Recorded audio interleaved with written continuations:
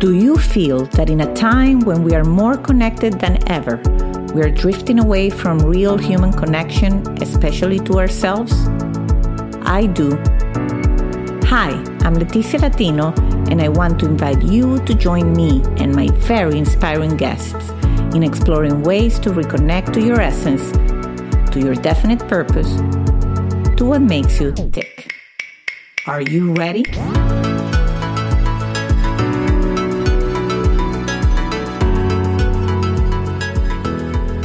Hello, everybody. Welcome to a new episode of Back to Basics, Reconnecting to the Essence of You.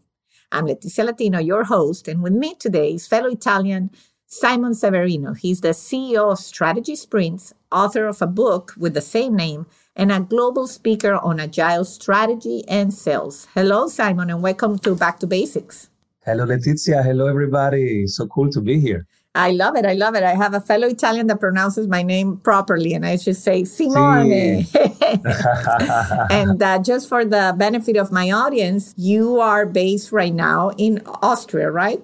Vienna, Austria, yes. That is exciting. I love when I interview people in Europe. And so because the show has such a wide reach that it really excites me. So Simon, obviously you are going to tell me a very, I'm sure, complete origin story because you're an Italian that lives in Austria. And I'm sure your journey is fascinating. But usually I'm excited about, your younger years and what were you excited about growing up as a child? And if any of that validated as in the work you do today? Wow. Okay. Let's go back. When I was young, I was excited about nature and about exploring what is there. So there was a hill behind where we lived, and I would go there as soon as I have time. There was a rule. My dad had a rule. First, you do your homework, then you do whatever you want. And that's a good rule. By that rule, a very good rule. Yes. And so by that rule, I would do my homework and then I would go explore. And I would call it, let's go explore. So I would call some friends, hey, let's go explore. And they would ask their parents if they're allowed to explore. And then we would go explore. And I think up to today, that's who I am. Like I was asked recently in a very, very dark moment. It was literally, I think it was November. And it was really gray here in Vienna and cold. And I was low energy, lockdowns, the lowest point that I can feel in terms of energy. And so my buddy in California and we on the phone, and my buddy says, hey, what's going on, Simon? And I go, hey, I'm so low energy. I don't know. I cannot carry all this responsibility right now. I'm so low energy. And he goes, all right, Simon, what's right now inside of you? Let's say you drop everything. What is still dancing inside of you? And I go, my purpose here is to open doors and to turn on lights. That's still strong inside of me. So if I drop everything, what will I do tomorrow morning? I still wake up and the drive is here, and that spark is still untouched. In whatever happens, I'm here to open doors and turn on lights. That's what drives me, right, on a very deep level. And back to then, that was this exploring. And sometimes my friends would say, no, my mom doesn't allow to go to that hill because she says that's dangerous. Nobody knows what's in there. And I go, that's why we're going. We are explorers. Yeah, but I'm not allowed, sorry. And so I would go alone sometimes. Wow, that's interesting. I love that explanation and that background because, in life, it's exactly the hill is the experiences that present themselves to us. And some people are just, too scared or they just not used to exploring. I love that. Believe it or not, my husband and myself, when we go to a new city, we tell our kids all the time, let's go explore. Even if we've been in the city, many times we let our kids to guide us through the city in their own way. And we say, we're exploring the city however you want to explore it. So I can resonate with that concept of let's explore. And this was back in Italy. This is where your childhood happened? Yes, childhood in Italy. And later on, so I moved to Vienna. I studied philosophy and psychology because that was where I could most explore, right? No other discipline felt like exploring the world for me. So I couldn't really click with any like real discipline like accounting or legal, etc., like real stuff. I couldn't click with it because it wasn't feeling like my purpose, which is deeply exploring thing. And so, but philosophy and psychology, especially deep psychology, Sigmund Freud and Carl Jung, those things, they felt to me, and Friedrich Nietzsche, they really felt to me like, oh yeah, this is my exploring people. That's exactly what they are here thinking about, writing about, researching about. So that's my thing. Wow. If I can spend 3 years going deep on something, that must be philosophy and psychology, where I can really unfold this drive. And that was correct. And you know what's funny? Later on, in Vienna, then I fall in love. I marry a Viennese woman, and so we are here now. We have 3 kids, etc. And when we go out, we just say we go out. We don't plan where we go. We just walk around in the inner city, in beautiful parts of the city, and so we just walk around, strolling. And then our friends go, "Oh, you are funny. You just go out and you don't know where you're going. We always go somewhere, but you just go walking." And we say, yeah. And so in Italy, that's normal. You just go out and see what happens, right? But in Austria, that's it. Oh, it's something special. Oh, yeah. Well, I married a Dutch, so I can also, and they are very, I have to say, spontaneous for the most part, but they're definitely that essence that you're describing between the Italian and maybe the Nordics. There's definitely a different approach into how you tackle. But funny enough, on the food side, they are not planners whatsoever. And I'm more like, okay, and I'm not a big eater, but for me, lunchtime, you stop at lunch and you actually have a real meal. And they are more like, oh yeah, whatever. They mingle here and there all day long and don't stop for the formal thing. So Italians, although we are not many planning a lot around many things, we do plan around the lunch and dinner. Lunch and dinner is sacred. That's not eating. That's our religion. Yes, but and you would agree with me, and I think people, because there's fascination for Italian culture, they think we stop to eat and we really stop to connect. Yes. Would you agree? Absolutely. I was asked 2 hours ago, a multi-million-dollar project, if I want to start it by a wonderful company. And I said, yeah, sure, let's go. Let's explore. When's the first step? And they go, Sunday 5 p.m. to 7 p.m. This is when we have to meet in that city. And I go, Sunday evening, this is where I cook for my kids. Mm-hmm. And they were like, can we move it? And I said, this is not negotiable. I love it. It's sacred. It's not food. It cannot be administered or organized. It's not about that. It's about sitting down and asking. And we have even a ritual of how we ask each other the 5 feelings of the day. So my kids are small. So we ask, what was the magic moment today? What was bad? And where were you afraid? What made you sad? What made you angry? And everybody interviews everybody. And we always change who is interviewing whom. And even the 3 years old Alessandro, even he interviews now. And that's wonderful to see. It is. I love that. And I also love, I think you hit it on the nail on something important. And I know that you help people, and we're going to get into that because you eventually became a business coach, but you hit it on the nail where you're negotiating a multi-million-dollar contract, which by all means, everybody would say, oh, that should be your priority, that, you would leave your family. Like people would say, I have to go to this meeting. This is a big one.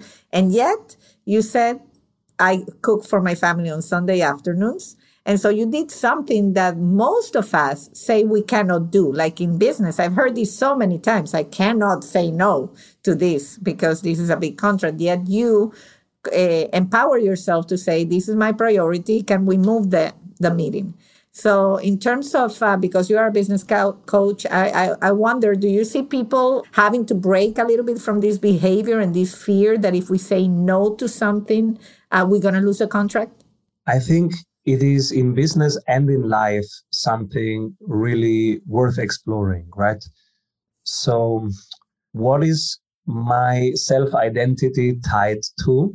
And when do I allow myself to really create standards and hold those standards?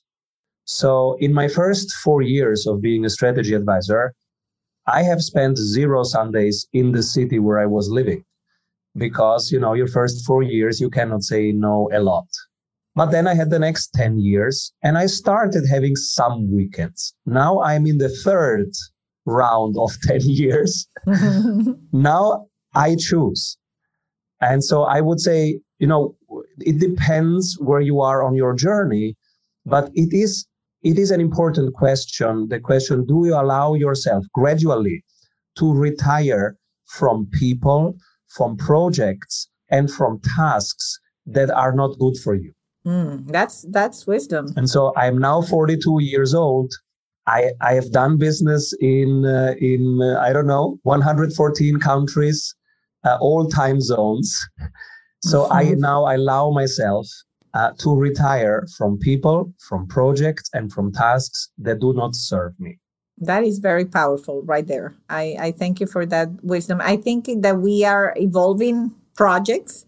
And I feel exactly the same way. I said, when I started my career, I started in a job in telecom that was really demanding. Like we literally would not sleep. We would make more money in overtime than in our salary. That's how bad it was.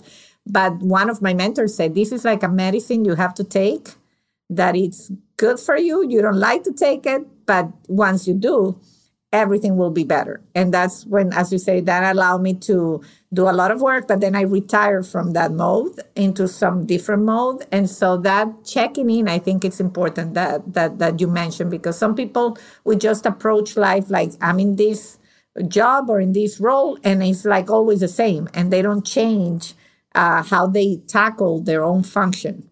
And I am from the personality type. I am somebody who is bad at saying no. I want to be liked. I want to be loved. I'm an extrovert. So I am always looking to please the other side and to fulfill their needs. That's what a consultant is here to solve your problems, right? So I usually go for harmony. And so that's why it took me 42 years to get to this point.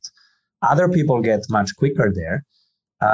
But if you are like me, it takes you forever to prioritize your needs, then yes, speed the process up. It's good for you. I actually admire you. I think you obviously have a long career, but at the same time, there are people at your age, and I'm 48. I'm a little older than you, but that they're still on that mode that I have to keep pleasing. So let's talk about your company. So you founded, you have this background of exploration. So to me, it's like you very early on, you discover what makes you tick, and you really were able to materialize it in your job and what you do for a living. And so you wrote a book called Strategy Sprints, and where you help entrepreneurs, business people, like really probably take to the next level, get unstuck. So tell us more about your book. Yes. So there is always a hill, right? Also in business. And when you have conquered that hill, there's the next hill. So I was so passionate about sharing this with people. If your hill, your big dream and your big goal, if it's scary and risky, etc., how can you de-risk it? How can you make the steps so small that they are very actionable? And that even your mom would say, okay, that's such a small step. Okay, do it. Because you have de-risked. And in running a business, it's really important, risk management first. But how do you foster exploration and at the same time de-risk the exploration? Because many people get stuck. They say, no, it's too dangerous. I don't do it. And so the strategy sprints method is really what I have learned from all these beautiful agile methodologies out there. The lean startup, this sprint way of product innovation, all these amazing Scrum, all these amazing methods that are out there. but I was missing it on the level of how you run a business. So if you are a business owner, how do you do that? How do you use it for your personal hill exploration? And so the 12 chapters are exactly the blueprints and checklist and how you do it. And the principles are simple. You make the big exploration, you chunk it into small parts. Your question is always, how small can I make it and how can I test it today? You don't have to go for it. You can test it very small. For example, Tim Ferriss tested which title should he have for his book, just with this method, with just $100 of a Google ad. And then he tested 5 different titles. He got a winner. And then that became his book title. And it was very successful. It was the 4 hours work week. So, but the test was a sprint test, just a prototype, $100, 3 days. And that's the method. So a big thing that you want to accomplish, how do you make it small and actionable and move forward with one step after the other? Because the risk is low, but the opportunity is still sky high. And so you can keep going for it and you are more resilient and more agile. Resilient means you have self-correcting and self-healing loops. So whatever happens, you repair, your system repairs and continues. And agility means if something changes outside, your internal pace of change is high enough that you can respond quickly. So you stay in the game, you stay responsive. And that's what makes the difference, especially in these current markets and all this volatility and geopolitical risk, etc. The only thing that is in your control is your daily habit, weekly habit, monthly habit. And these are what I describe in the book and the 3 habits that I use myself. And so these things increase your agility and resilience. Everything else is just not in your control. That's great. So I love that perspective, Simon, where, that you are bringing that focus to the business and how, we can become more effective and agile from the business perspective. We've had many guests here that are, more on the spiritual bandwagon, or scientists that, they say that practice that you mentioned and those habits that you mentioned that we have to incorporate in our daily routine that are so important. But I know a big part of the audience is like me. We run businesses, we get to the office. I cannot meditate. I had a guest recently and he said, I meditate for 2 hours. Of course, he's retired. He's in a different stage of his life. And I know a lot of my audience, me included, I'm like, there's no way I can meditate 2 hours a day. I also have young kids. So how do I get to a practice that it's actionable for me, but also that is not only for my spiritual benefit, but for my business benefit. So I know there's a lot of people also like me that are more concerned, like profits are important. We want to make money, but we want our team to be happy. We want to be happy. And we are living in an unprecedented time in history where more and more people are quitting their jobs. And this is something I think we owe to COVID because they have realized that they're just getting by. They're just waking up every morning, they're on autopilot, and they have found that there's a different way. So I'm sure you deal with a lot of those businesses, maybe recently during COVID. Any good experiences or wisdom to share on that front? Yes. For me, business is my spiritual practice. So if you're listening right now, if you go, oh yeah, I also don't have time to sit down, I don't meditate, there is no necessity in meditating.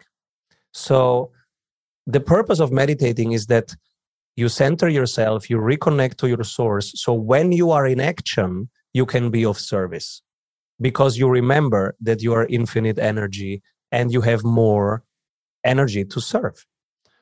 So many traditions, like my tradition is Advaita, they say you don't have to sit at all because spirituality happens in action, under stress. Having 3 kids, that's a spiritual exercise. Running a business, that's the spiritual exercise. How can you use the business as a vessel for, the divine energy that is in you, for what you are here to accomplish? Because you need a vessel for that. You need a mechanisms that can do that. If you want to improve the world, You have to go out there and do stuff. It will not happen while you sit. So I don't think there is business and there is spirituality. For me, business is where I practice my spirituality. I have my tea here. I ask myself the question before I go on a podcast, who am I? To remember myself, who I really am, and to let go of the baggage. And then I come with a presence, with an open body, and try to deliver value. I admire that. That's incredible. The concept that business is my spiritual practice is a wow. It's as Oprah would say, it's a tweetable moment for me. Like I would tweet that. This is something that is very highlighted here in my notes. That's incredible. And to have the vessel, and I totally agree with you that as I do a lot of personal development courses and practices like that, I sometimes feel that there's a chunk of people that embark in becoming coaches and mindfulness meditators and all that.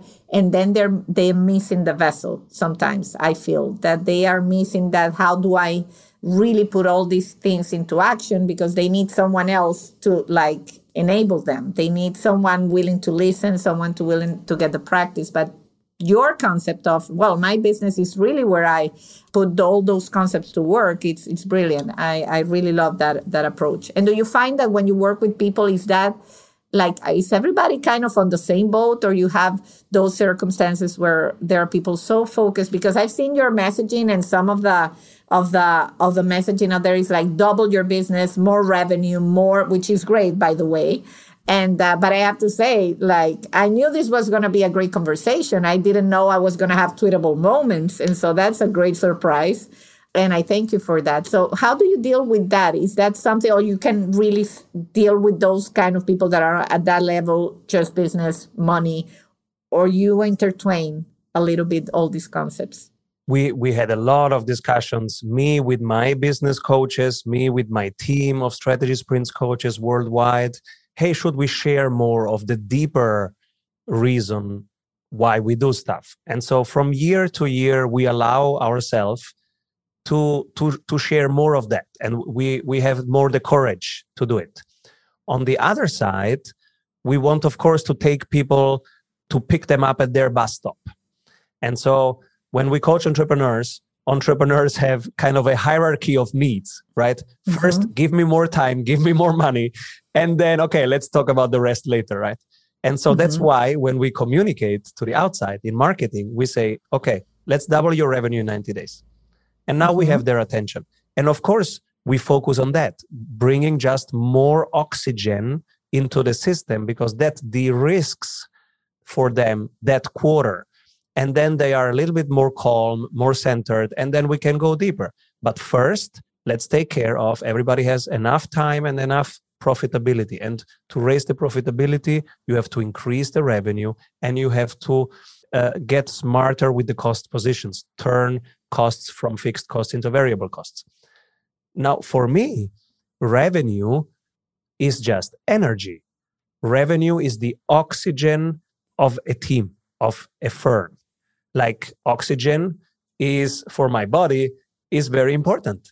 It's not the most important thing, but if it's not there, I'm not interested in talking recipes about Parmigiana Reggiana if I don't have oxygen, you know? Yes. But as soon as I have oxygen, hey, I'm super interested about recipes about Parmigiana Reggiana. And I love that. And so that's why when I talk to business owners, we take care of the first two big needs first. And when we have that, we have enough calmness, enough space to go deeper. But that's why we have a specific order of things. First, we work on their sales processes and operations. Then we work on marketing. And of course, during our work together of 90 days, all kinds of topics pop up. You know, you have team fluctuations, you have a low energy day, you have a day with less results than another day. And then we go there when it pops. Well, I love this. You know, as an entrepreneur, it's like you are leaving me with the wanting to know more, and I'm sure the audience too. So, Simon, anything, you know, exciting in your project that obviously you've spoken everywhere in the world. You're a multicultural person, deeply spiritual. What's exciting you these days? What project do you have that maybe we haven't discussed that you will want to share with the audience? The most exciting thing for me are my 3 kids. They are all below 6, and it's spectacular. They are so open, so curious, and so full of energy. They look at the world and say, wow, Papa, look, the sun is here again. And I go, oh yeah, it's amazing. Isn't it? It's incredible. The sun is here again. So that's for me, that's really my teacher number 1. And what, reminds me of wonder and of being curious every day. Wow, that's powerful. Well, my next question was going to be, what does make you tick in the worst days? But I am assuming that it's going to be the same answer. Worst is it your days? family besides your family and that love? What is it that when you have low energy, and you say, I need to recharge, I need to connect to the source, as you yourself said? Is there any one thing that you go to? Yes, I have music, for example, here. I have some buttons. If I am low energy and I have the next meeting, I have short playlists that give me exactly that little energy push that I need. I drink tea. So I went from being a coffee lover to being a tea explorer. I'm learning about teas and having different black teas, red teas, etc., and learning about it. And that gives energy. I read books that give me that energy, and I have them always here near me. And I have a morning ritual 2 hours before anybody in my family wakes up. It's me time. 2 hours before, it's me time. And for me, it's being in nature and running for 10 kilometers. That's my thing. But if it changes, if my body needs something else, those 2 hours will be that. Mm-hmm. Wow, that's fantastic. Well, I'm not surprised that you're so centered, so full of energy and good advice. And I'm pretty sure that I'm going to be seeing more of you and other books, I'm sure, at some point. But for now, I will definitely share all your information about the book, about how you help business owners and entrepreneurs, get that oxygen that we all need to get our priorities in line. And I really thank you for your time, Simon. This has been a great chat. I appreciate it. Thank you, Letizia. Thank you, everybody. Keep rolling. Thank you so much. You've been listening to Back to Basics. You can follow us on Instagram and Facebook. If you haven't yet, subscribe, rate and review this podcast on Apple Podcast or any of your favorite streaming platforms. This is the best gift you can give us. Join me next week for another Back to Basics conversation. And if you want to find out about other exciting things I'm working on, visit leticialatino.com. Thank you, and until the next time.